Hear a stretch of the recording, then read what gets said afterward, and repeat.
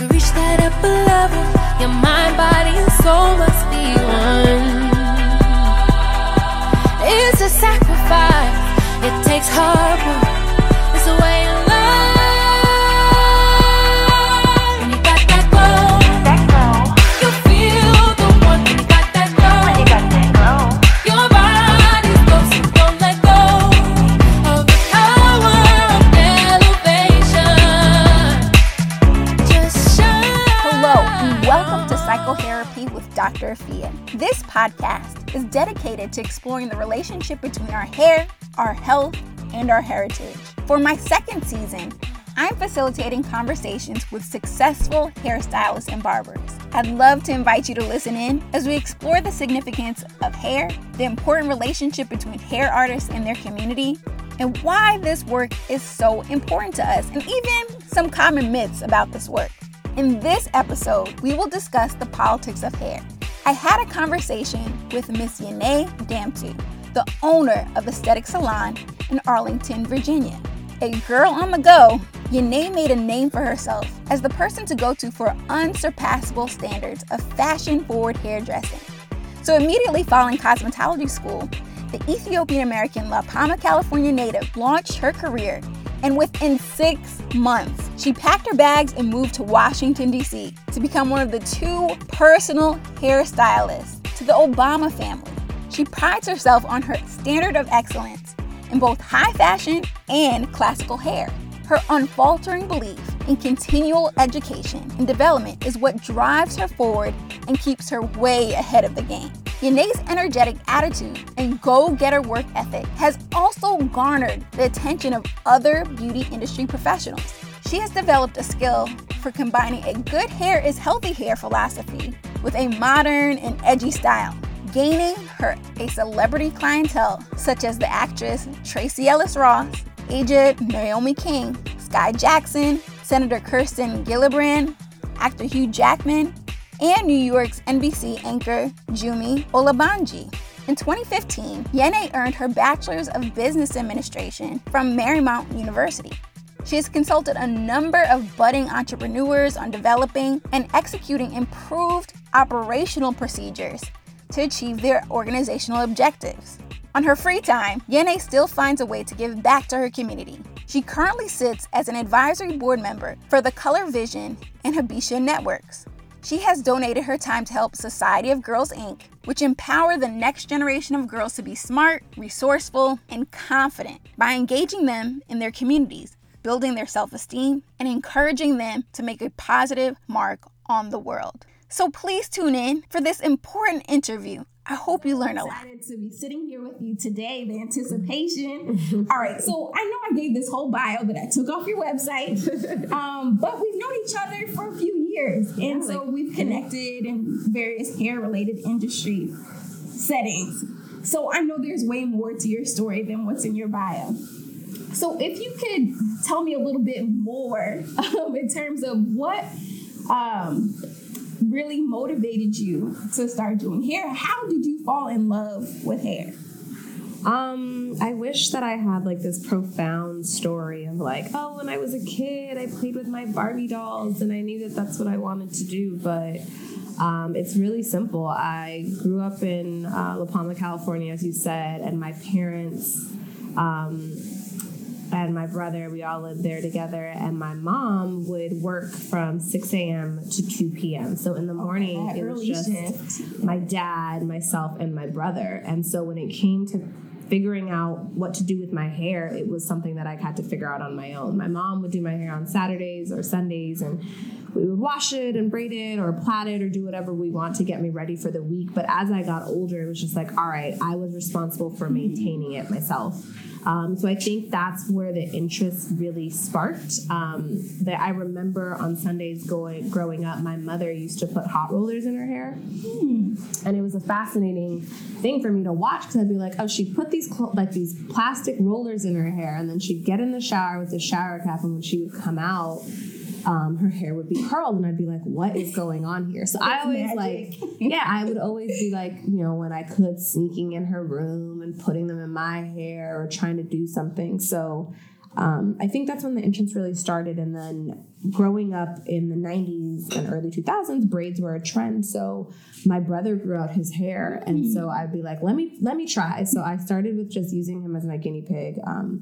And as my skill developed, my parents were like, all right, you have to braid his hair every week. And if you don't braid his hair, then you can't go out or you can't take the car. It was just kind of the agreement. And then at 16, there was a regional occupational program that my high school offered at the local community college, which had a cosmetology program. So I enrolled and kind of let the rest be history. So I think that, playing in my hair and changing my hairstyles was just something that I really enjoyed. And that kind of sparked the interest. And I think I always tell people that in the industry, when people are like, oh, how do you stay motivated? How do you stay inspired? I'm just like, I think that hair was within me. I think it was something that I always cared about.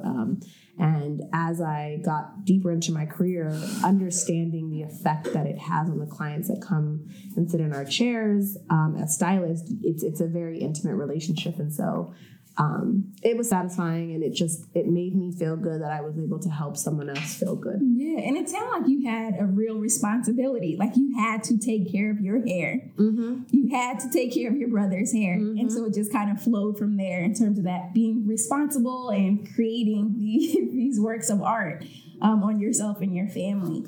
And so I've heard you say in the past that hair has to move. Who would tell you that? I feel like you had some mentor. My mentor. So Johnny Wright, who was my second mentor, I guess I could say, because I worked with the first person that took me to the salon. Her name is Eve. And so Johnny, when I started working with him, he used to say, hair is a language. If it isn't moving, then it has no voice. So it's like he used to say, it's a combination of two. Hair is a language. If it isn't moving, then it has no voice, and it's the first thing a woman says before she speaks. Deep. Okay. And so it was something that kind of stood out to me. And in the beginning, I didn't fully understand it, but as I grew within my career and I understood how women use hair as a form of expressing themselves, it made me realize, okay, that makes sense. It says clients walk into the salon and I could tell the type of client they are or their profession based on their hair. The silhouette of a woman who works in politics, the silhouette of a person who works in the arts, the silhouette of a person who is a creative is very different. If you work in corporate environments, you want sleeker hair, nothing too fancy. If you work in the arts, you're a little more expressive. You're willing to try new things. You're willing to change your hair color. You'll wear your hair natural one day. That's, like blonde or brown. And then the next day you could cut it off or put it in a sleek bun and it'd be okay. Or you could straighten it. You're creative. So you use your hair as a form of expression. You have me curious now. I'm like, what does my hair say? Would you be able to tell what I do or? No, but not just off of your hair, but I think that you have to look at your overall look. Okay, how it's combined all together. So you're wearing something professional, but there's patterns, there's bold colors. Okay. Your hair's out and natural. Your earrings, your jewelry, your accessories aren't traditional, what you would see the everyday woman. I have some edge. So you have some edge. But I also think that Black women wearing their hair natural, generally, they're living their life like boldly and profoundly and not really caring what people say. Depending on where you were raised and where you grow up, you hear all these stories that a girlfriend who lived in Thailand and people would come up and just touch her hair or touch her son's hair. And it's not, I don't really think it's that they're trying to be rude. I think it's that they're just genuinely intrigued. And I think that you hear that a lot with girls who wear their hair natural. It's just like, how did your hair do that? And I'm like, I blow dried it or I wet it. And now my hair has switched, Yeah. So it's just things like that I think that, hair, it tells your story. Okay. So in writing that story then, I'm curious, what products or tools do you use to create these narratives, these stories? How do you get hair to move? Not too many products, nothing too heavy. And it's about finding a balance with, keeping your hair moisturized and keeping your scalp healthy, but not weighing it down. And, I don't want to say that I'm an anti hair oil stylist, because I really believe in moisture and I really believe in protecting your hair, but I also am not the stylist that's going to like put heavy products. I think that there's a phenomenon of coconut oil that came around and everyone's like, you got to have coconut oil in your hair. And I'm like, that's fine. But I tell people, like, depending on where you live, if you put coconut oil in your hair and you're out and about walking these streets and it's hot outside, your hair's going to cook. It's going to fry. You're going to have heat damage. Really? Yeah. You're going to have heat damage. There's no different. People use coconut oil to cook. You put coconut oil on a skillet and you put some onions on it and the skillet's up high enough, it's going to fry your hair. So it's just about understanding and making sure that you put products that take care of your hair, but it's about nourishing from within. There's not much you could do topically that is going to make a lifelong change in your hair. You have to take care of your insides. I try to encourage clients, to treat what's going on internally before we could treat what's going on externally. I could give you steam treatments all day long. I could put oils on your hair all day long. But if you're putting oil on your hair and it immediately so your scalp soaks it up, you're dry, but your skin's probably dry too. It's not just it's dehydration. So it's just like reinforcing that moisture. Why I'm so big on steam treatments is because, the heat opens up the cuticles. Your scalp's really able to penetrate the moisture and really nourish your follicles and promote hair growth and add shine. But if you change your diet, you're going to see that too, and positively or negatively. I tell people all the time, there are a lot of people who are vegan and don't take, supplements, and their hair gets brittle and wiry and fine. And it's like, your hair needs protein. Yeah, that's why people do protein treatments. But then there's people who come in and are like, I want a protein treatment. And it's like, why do you want a protein treatment? Because I read about it and I read that protein is good, so I'm going to get a protein treatment. I'm like, well, too much of anything is bad for you. So maybe your hair doesn't need protein. Maybe your hair needs something else. And let's figure out what you're trying to combat and what you're trying to address before we just throw a topical treatment on your head. And I tell clients all the time that you can't believe everything that you read and that you see, because that client you don't know what's going on internally, nor do you know their texture of their hair. So I can recommend products to you all day long, but what's going to work for my hair may not work for your hair. Let's talk about the density. Let's talk about the texture. Let's talk about the curl pattern. Let's talk about medication that you may be on. Do you have any iron deficiencies? What's your thyroid levels like? Are you on blood pressure medication? She's getting specific. Are you hormonal? Are you going through menopause? There's so many things that factor in with go on with our hair. People are like, my hair is thinning. And it's like, okay, your hair is thinning. All right. Why is it thinning? Is it age? Is it stress? Is it your diet? What's causing these problems to occur? So do you go through those questions with each client that you see? I generally, in the beginning, I don't ask too many questions because I don't want people to feel like I'm being intrusive, but I do explain. And I think that clients that come to me or come to Aesthetic Salon understand that our approach is different. We are a relaxer-free, keratin-free salon space. So we do talk about, okay, what's going on with your hair. And the longer a stylist and a client have a relationship, I could see what goes through your hair in every season, right? So you could come in and be like, my hair is so damaged and this happened and that happened. And I'm like, this is your first visit. I don't know what happened prior to coming in. Some history. But when I wash your hair, I could probably see if it's heat damage. There's a scent sometimes for heat damaged hair or overly processed hair chemically. I could see if it's limp, if it's brittle, if it's breaking. Is it shedding or is it breakage? Do you have small pieces? Are you putting it in ponytails too much? And is that what's causing the breakage? Are you not moisturizing? Are you a swimmer?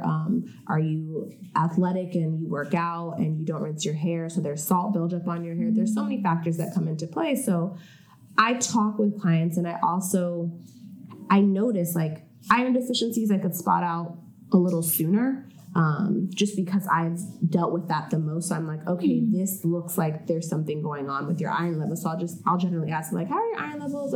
What's your overall health like? What's your regimen? What's your lifestyle like?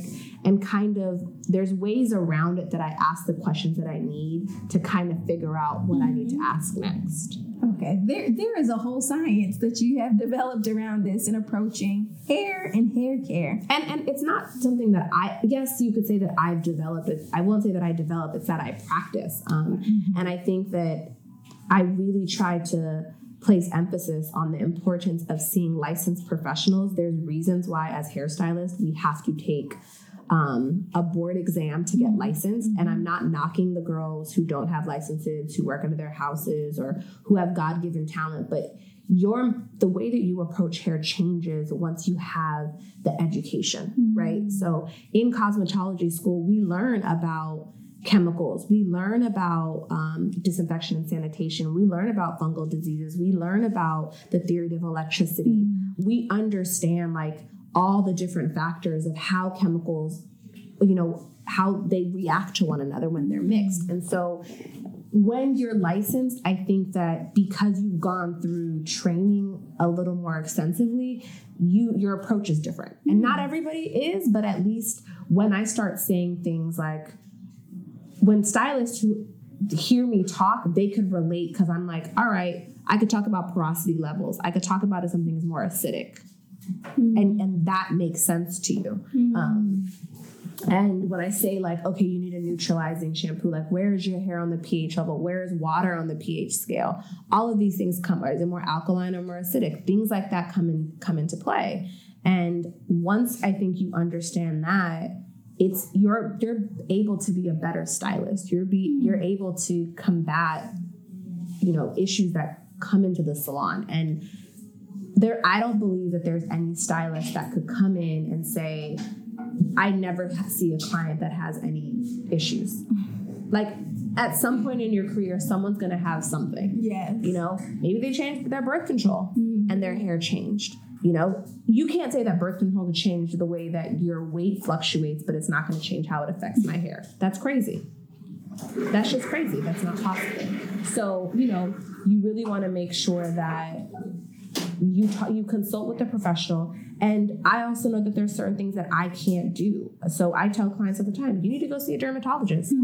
Your hair and your scalp is an extension of your face and its skin, and a dermatologist could combat or help, deal with whatever issues that you're having. And then, there's just the side effects of medications. If you read the side effects, sometimes it says hair loss. People are like, my hair was so beautiful when I was pregnant and then it all fell out. And I'm like, did it really fall out or did it go back to the thickness of your hair before you got pregnant? Yeah. Because you're not taking the same amount of vitamins. Yeah. And your hormones are trying to regulate and your body's trying to balance itself out. And once you find that equilibrium, it's like, all right, sometimes it is thinner than before, but sometimes it's just like, no, I just got used to the thickness for the past 9 months.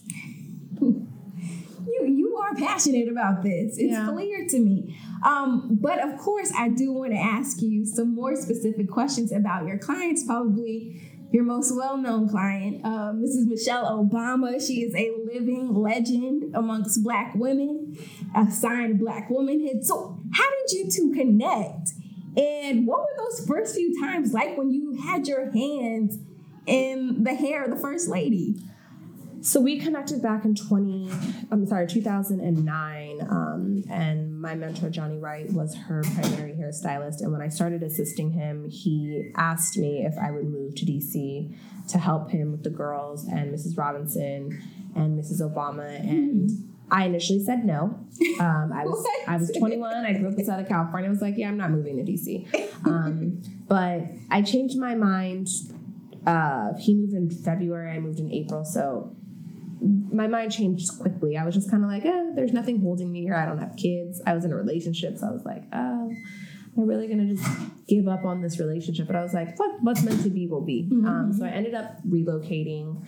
And I remember the first time that I met them, I was just I think growing up in California, you are unfazed by celebrities. And they're not celebrities, but they are definitely very influential human beings in America and in this world. So obviously there's that like, oh wow. But I've taken the approach that people are people. And as long as you treat people like human beings and then they appreciate that, especially when you think of people that hold those types of high positions. And so I remember meeting them and I was just kind of like, oh, hi, nice to meet you, pleasure to meet you. And kind of my thing was like, I'm here to do a job, I'm going to do my job, and I'm going to get out. And that was kind of the approach that I took. And obviously over the course of the years, we have developed a personal relationship and friendship as well. But initially that's not how it started off. And to say that I wasn't nervous would be a lie, but it was just kind of like, look, I'm going to give it the best that I can. And it took me a long time to realize I am here for a reason. And I had to change the way that I thought. And that was something that I learned from Johnny. It was just like, you are supposed to be here. If you weren't supposed to be here, you wouldn't be here. And so it's like, once I owned that, then I was fine. It's something that I talked about with my girls last week here, and I was telling them, we had our salon meeting, and I was just kind of like, look, clients come to the salon either because they may have read something about me or because they follow me on social media or they saw something, and that's fine because I'm not taking new clients, but I've trained every single stylist that works in my salon to have the same approach as I do. And so I tell them, like, you can't take it personal if they are overcritical of the way that you do things, because that's everybody. People are going to be like, well, that's not how she did it. When she started on the right side of my head, you're starting on the left side of my head. That's normal. People are creatures of habit. And so it is nothing against you. It's that they haven't become familiar with you and your approach yet. And so I try to preach this so much to stylists. It's like, as long as you take authority and control over a situation, a client will believe you. And as a female stylist, as a Black woman, it was very hard for me to take that authority because it was natural for me to just kind of be like the timid, reserved person. And so when I realized, like, nope, I know what I'm doing. I know what I'm doing. And I'm going to tell you that I know what I'm doing. And I think some of my clients have a love-hate relation because I will be quick to be like, no, girl, we're not doing that. Your hair can't handle that.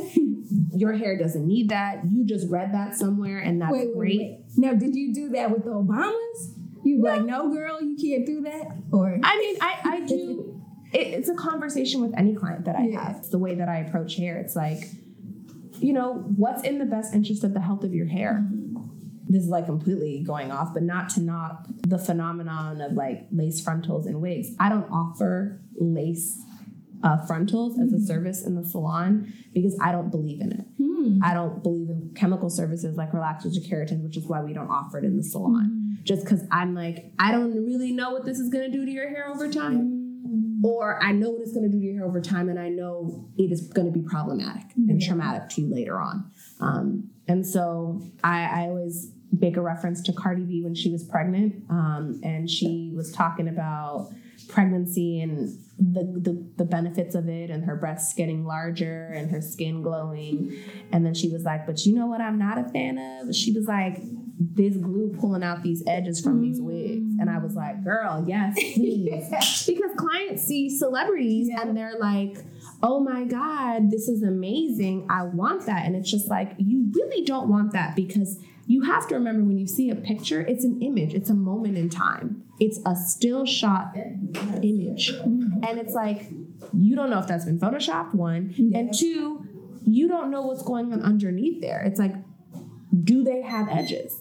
There was a moment where there was an image of Naomi Campbell that had surfaced. Oh yeah, and it was a big conversation in the viral world, because it was like, she ain't got no edges, and I'm just kind of like, well, yeah, because when she started her modeling career, there weren't as many experienced stylists that knew how to deal with textured hair and that knew what the long effects would be of bonding or of braiding too tight, or, a number of things. I don't know what happened, what caused her situation to transpire, but you have, to me, I'm like, things need to be around long enough for me to know what this is going to be. So I know that this is your space and your salon home here.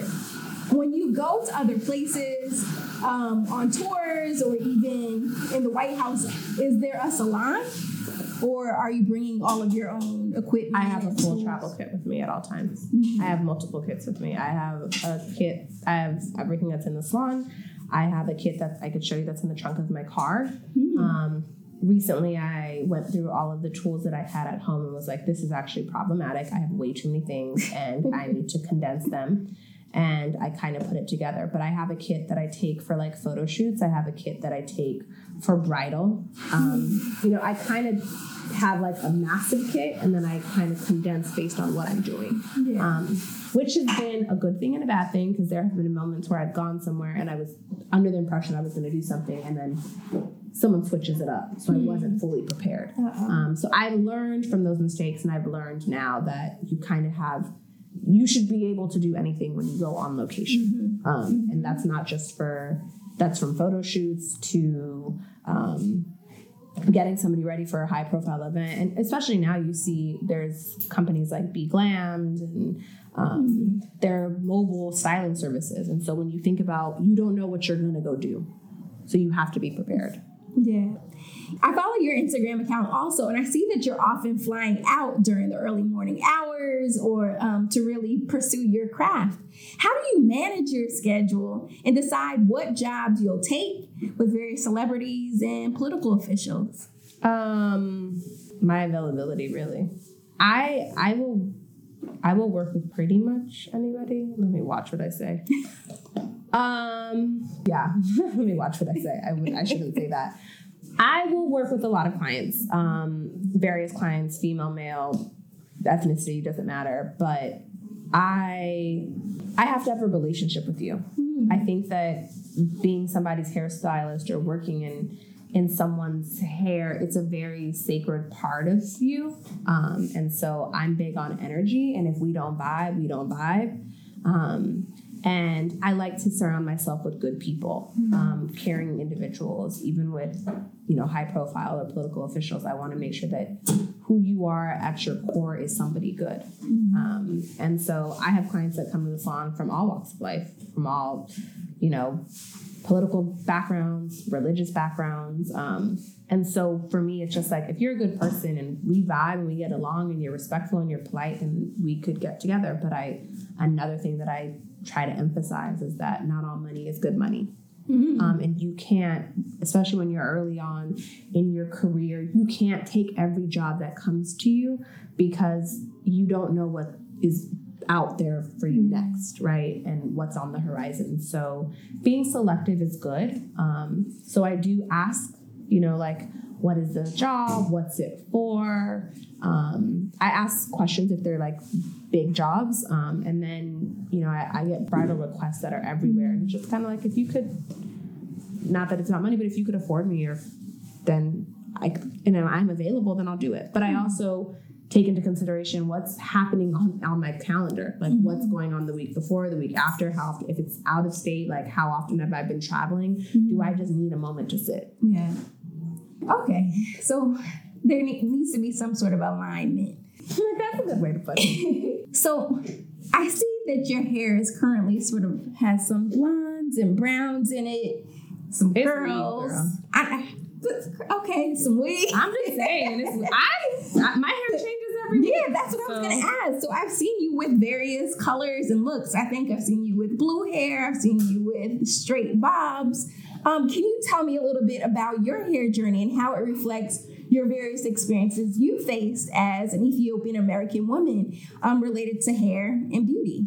So first off, I don't have like the whatever typical Ethiopian hair is. Like, I don't got that. That's not my hair. So I make it though. I could get it if I buy it and sew it in. So, you could do anything. That's again, I think that hair is a way to express yourself. I'd be lying if I didn't say there wasn't a strategy behind me changing my hair up so often. I'm a hairstylist, so I think that all hairstylists need to look polished. I think you are your biggest business card and you are your biggest advertisement, so you have to change it up. But I also change my hair to showcase my stylist work. So I have a full weave in right now. One of my stylists colored it and one of my stylists installed it. And I do it for a number of reasons. One, because I don't want to do my hair anymore. I used to do everything for myself. It's just time consuming. And two, I have talented ladies that work with me, and not everyone gives them the opportunity to show their talents. Because again, like I said, people are like, oh, I used to go to Yanae, I want this way, this is how she did it. And I'm just like, what you don't even know is that she actually did that color, not me. So, I do it because of that. I have lighter, curlier hair because we're going into the summer. I want people to know it's okay that they can wear their hair natural in the summer times and not put so much heat on their hair. I do protective styles. Before this, I had long blue braids. I just wanted something different. And I was in this blue phase. So I was like, I'm going to get knotless braids. It's like Picasso. He had a blue phase. So I had that. And then before that, I had like a bob with like blues and greens and turquoises and teals. It was like mermaidy. And again, it was just like, hey guys, we're in the salon. I was like, let's color my hair blue. We had time. We both had cancellations. And so we did it. Before that, I had a bob, which is one of my signature styles. I love a short bob. And since some of the stylists that work with me won't cut my own hair, I just cut weave. She's rolling her eyes at people now. Yeah, I am. They know who they are. And I do it because people are like, well, how long is your hair? And I'm like, actually, my hair is longer than my weave. People don't wear weave because they don't have good, quote unquote, good hair. People wear weave because they want to change their texture. People wear weave because they want to change their color and not compromise the health of their own hair underneath. Yeah. There's a number of reasons why people wear extensions. People want fullness. People want to just give it a little like fluff or whatever it is, or zhuzh. And so I use myself as a way to show people, because what I've learned, if you think about as clients, if you think about the salon that you go to, you generally mimic the same styles that your hairstylist wears.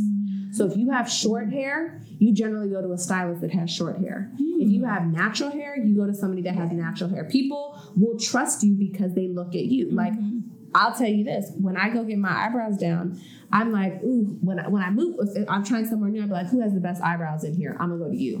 Because if you can make yourself look that good, I trust and believe that you can make me look that good. So I think that, clients that wear extensions, go to stylists that wear extensions.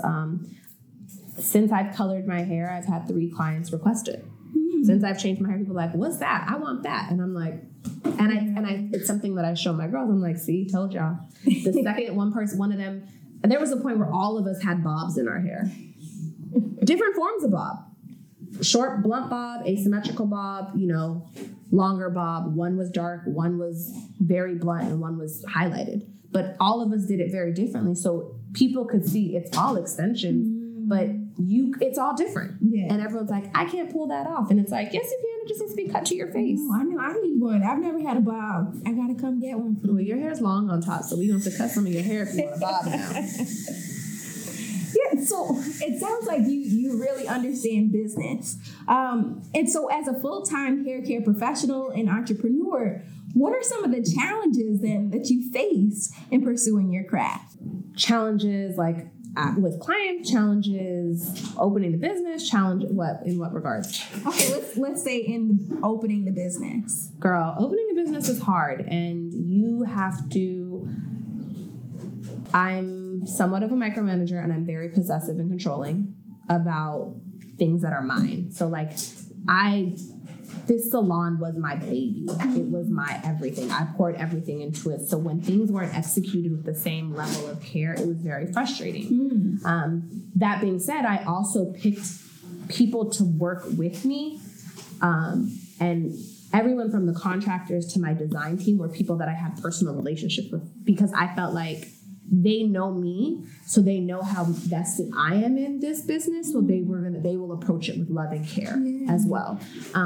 So I think it really goes back to finding a team to work with you or work alongside you, whether it's that are people that care and that love you and want to see you flourish and want to see you grow. I remember calling my contractors on a Sunday. I want to say it might have been Mother's Day. It was a holiday. I really want to say it was Mother's Day because we didn't open until June. And I was like, it's Sunday. I don't care what y'all got. We have to have a meeting right now. Meet me at the shop. And I was hollering, hooting, and cursing them out. No. Every morning. One of my contractors was like, I called him every morning at 8 o'clock, be like, I'm up. Why aren't you up? Why is nobody at the salon? Why aren't y'all doing this? And he'd be like, bruh, chill. We got this. We gave you a timeline. I'm like, but the timeline said you guys are going to have this complete today, and it wasn't complete today. They're like, something came up. While we were doing what we were doing, something unexpected came up that we have no control over, so we have to push that a day because we have to address this problem. And I'd be like, oh, okay. And I'd have to check myself, but I think that I really relied on the people, subject matter experts in their respected fields and their career. I relied on them to guide me. If there was something that I didn't know, I asked for help. There's no way I could know it all. I think that as much as I like clown around and joke and say that my degree was a very expensive piece of paper, I do think that what I learned in school helped me have a general idea of how to manage opening a business. And there are things that I think that I've learned academically that have helped me grow and look at what's next, understanding like, do I have a retirement plan set up? Do I have liability insurance? How am I protecting myself? Do I have, like right now I'm in the process of getting specialty insurance because I'm about to insure my hands. Wow. I'm crazy. But I think about different things. So I'm like, well, if athletes do like it, a boxer. or doctors do it, or surgeons do it, why can't I? You're a hair surgeon.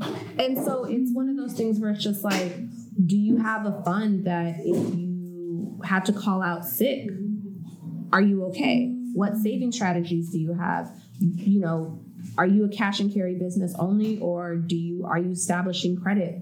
That was one of the things that I learned. Like, I know I could afford things to open up a business, but on paper, could I afford things?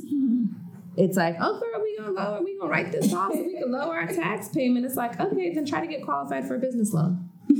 And you don't get qualified. So it's just those types of things I learned in school, and I understood the importance of it. And I'm a child of entrepreneurs. So, there were a lot of things that my dad did that I still do. My dad still writes, like when he pays a bill, he writes with a check, and then he writes the check number on the bill, and he files it, and he keeps it for a year. And if you come into my house right now, you'll see file cabinets, and I do the same thing. But it was just things that I picked up. And people are like, really? You don't just do auto pay? And I'm like, no, I need to know that I paid that. Okay, so you do it old school and structured and formal. But I also live off of a Google Calendar, girl. Calendars are my best friend. Everything is on the calendar, from time with my friends to time with my boyfriend to days that I'm in the salon to doctor's appointments to calls that I have to make to meetings that I have to workouts. Everything in the world is on my calendar. I live off of a calendar. All right. Well, that sounds like it gives that structure. I'm wondering too, considering this entrepreneurial life and having high standards, what does your self-care look like? Girl, when I leave here today, I'm going to work out at 2, and then I'm getting a massage this evening. I will be at the spa. I treat myself. I've learned, if there's one thing anyone that knows me could say, is that I take care of myself. I get massages regularly. I am now going back to setting boundaries on my personal space and my personal time, with making sure that I have time to work out, making sure that I have time to cook, making sure that I have time. I vacation.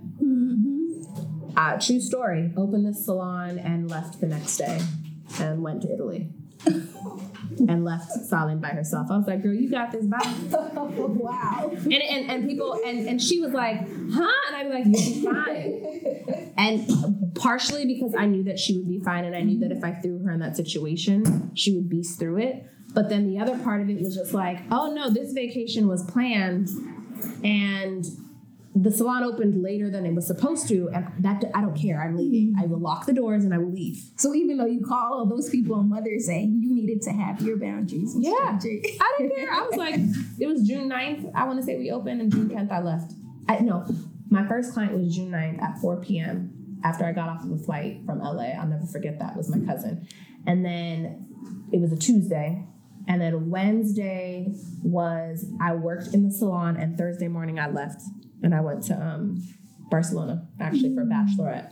and then went to Italy after that for a wedding. 2017. And I was like, yep, I'm out of here. Bye, guys. Y'all be fine. And she was fine. See, okay. She was fine. And then when I went on the book tour with Mrs. Obama from November until last weekend, Sunday, they held it down. And every one of my clients was like, your team held it down while you were away. And I was like, I know that they could. And even though they were like, oh, what are we going to do? I believe that when you throw people into situations, it's like fight or flight mode, right? So like some survival is going to happen. Survival is going to happen. You're going to figure out a way. And to me, I do that because I want everybody to succeed. I want everybody to grow. So it's like, I'm transparent. My girls will tell you, I'm open book. You ask me anything, I'll tell you numbers. I'll show you things. They have access to everything. They have access to my bank. They'd be like, oh, sometimes to the point where they have access to the bank accounts and to chart. And I'm like, yeah, girl, go ahead. I don't care. You want to take time off? Book it. I don't care. You control your life. You control your life. If you need time off, Sally might have to force to take time off because she likes to work.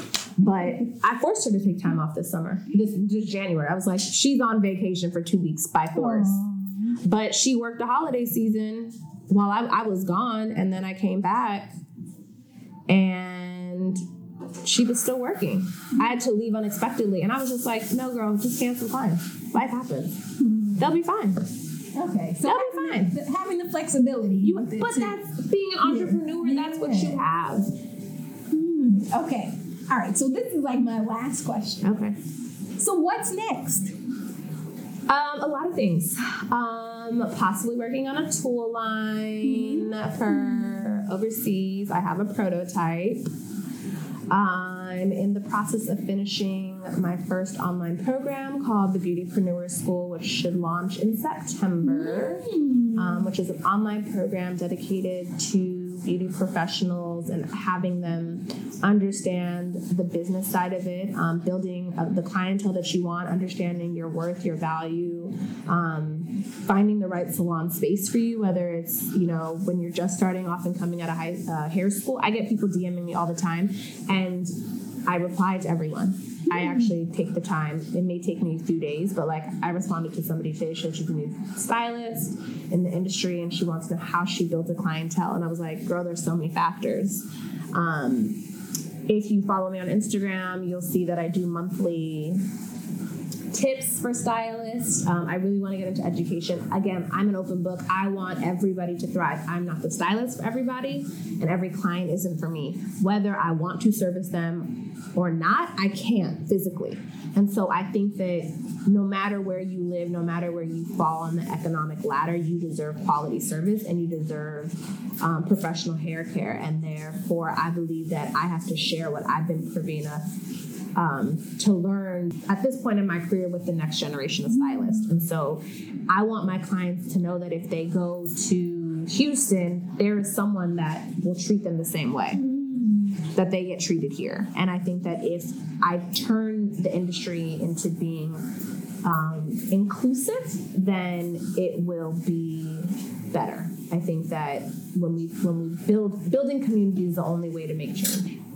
And so just trying to find ways to build a community within the hair space where we don't look at each other as competition and rather we collaborate. Like if I can't service you in this salon, I started here. It starts, you do it on a small scale and you work out. So here, if a client calls and they request me or they request Frey or they request Nika and they're not available, we say, but somebody else is available, you go to somebody else. We offer you that appointment.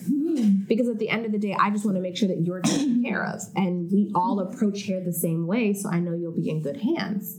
And if that's not okay with you, then I can't help you. But at least I've provided you with options because the client always comes first. And so I think having worked in hospitality, and like I said, parents being entrepreneurs, I approach it a little bit differently. And I just want other people to take back. This girlfriend of mine, she's a makeup artist, and she said, we got to collaborations over competition. And it's something that I'm like, yes, artists united, stylists supporting stylists. It's something that's important that we all have to practice in our day-to-day life. So that's like immediate plans. And then, personally, just, stepping back from how much I give to my career and working on my personal life, marriage, kids. Okay. That All of that. Don't get too excited over that. This is what we're supposed to talk about in here, though. Yeah, girl, because every client when I come in, they be like, you engaged yet? You married? You pregnant? I'm like, none of that. Nope. And it's like, y'all wish that upon me, but let me say, I'm pregnant and I'm leaving you all. They're going to be like, what? So it's like, you benefit from. But, so yeah. Yeah, well, thank you so much for allowing me to ask you all these questions today. I feel like I just got my hair done. This was very historical to come to this space for the first time. It's beautiful. Thank you. Yanae, how can listeners get in contact with you and keep up to date with your various projects? You can follow me on Instagram. At Yanae Damtu. I have a website where I if you just want to, that will be expanding. And then following along on the salon website. And then if you're a stylist, sign up. I have a newsletter that goes out. I give free business tips every month. I do a lot of Instagram stories and I ask questions of like what people want to know. And then I try to answer them. If I don't answer it that day, I use that to write the content that I give out for my free tips. And then, I have some exciting things. I just did our first annual Mother's Day makeover. I'm getting ready to launch something special for stylists, a program for them that will be announced in the coming months. So, if you've social media, I guess, unfortunately, we live in a digital world. So, yeah. Cool. And as always, you can follow the latest psychotherapy information through our website, psychotherapy.org, and Instagram handle @psychotherapy. And of course, if you like this podcast, please consider sharing it to your stylist friends, to all your friends who want to know all the information about hair care and the business and politics of doing this work. And so in closing, let's remember that a path to healthy hair is having strong roots. Thank you so much. Thank you.